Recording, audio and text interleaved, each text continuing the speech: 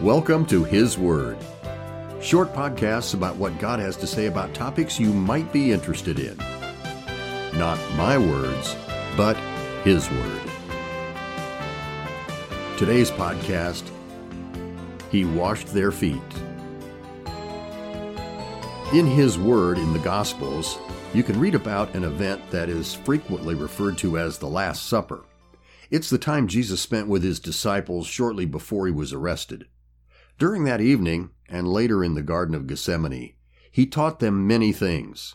Something He did during that supper, actually right in the middle of the supper, is when Jesus got up, got a basin of water, and washed all their feet. Understanding the culture in the Bible times concerning washing of feet gives us some great insight on what Jesus did. In that culture, washing feet was very common since the roads were dirt and people wore sandals. If you were a guest at someone's house, it was the job of the lowest servant who would wash your feet. The exception was if the guest was royalty. Then the master of the house would wash the feet of the guest, signifying to that person that he was considered very important, even like royalty. In reading His Word about what Jesus did at the Last Supper, no wonder Peter objected. He said, "Hey, you're not going to wash my feet. No way." Well, first of all, Peter knew that was a job for a lowly servant. And secondly, Peter knew he himself was certainly not royalty. Jesus was royalty. Jesus was his Lord and his Master. Consider for a moment this loving act of service Jesus performed that night. In a recent podcast, I mentioned that God's love is giving, and it's giving regardless of whether it's deserved or not, and it's giving without requiring anything in return. Doesn't this act of loving service fit with all three of those things? It sure does.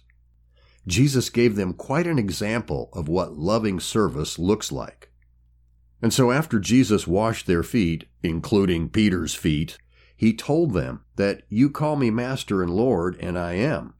And so if I, your Lord and Master, have washed your feet, you ought to wash one another's feet. He told them that He had given them an example.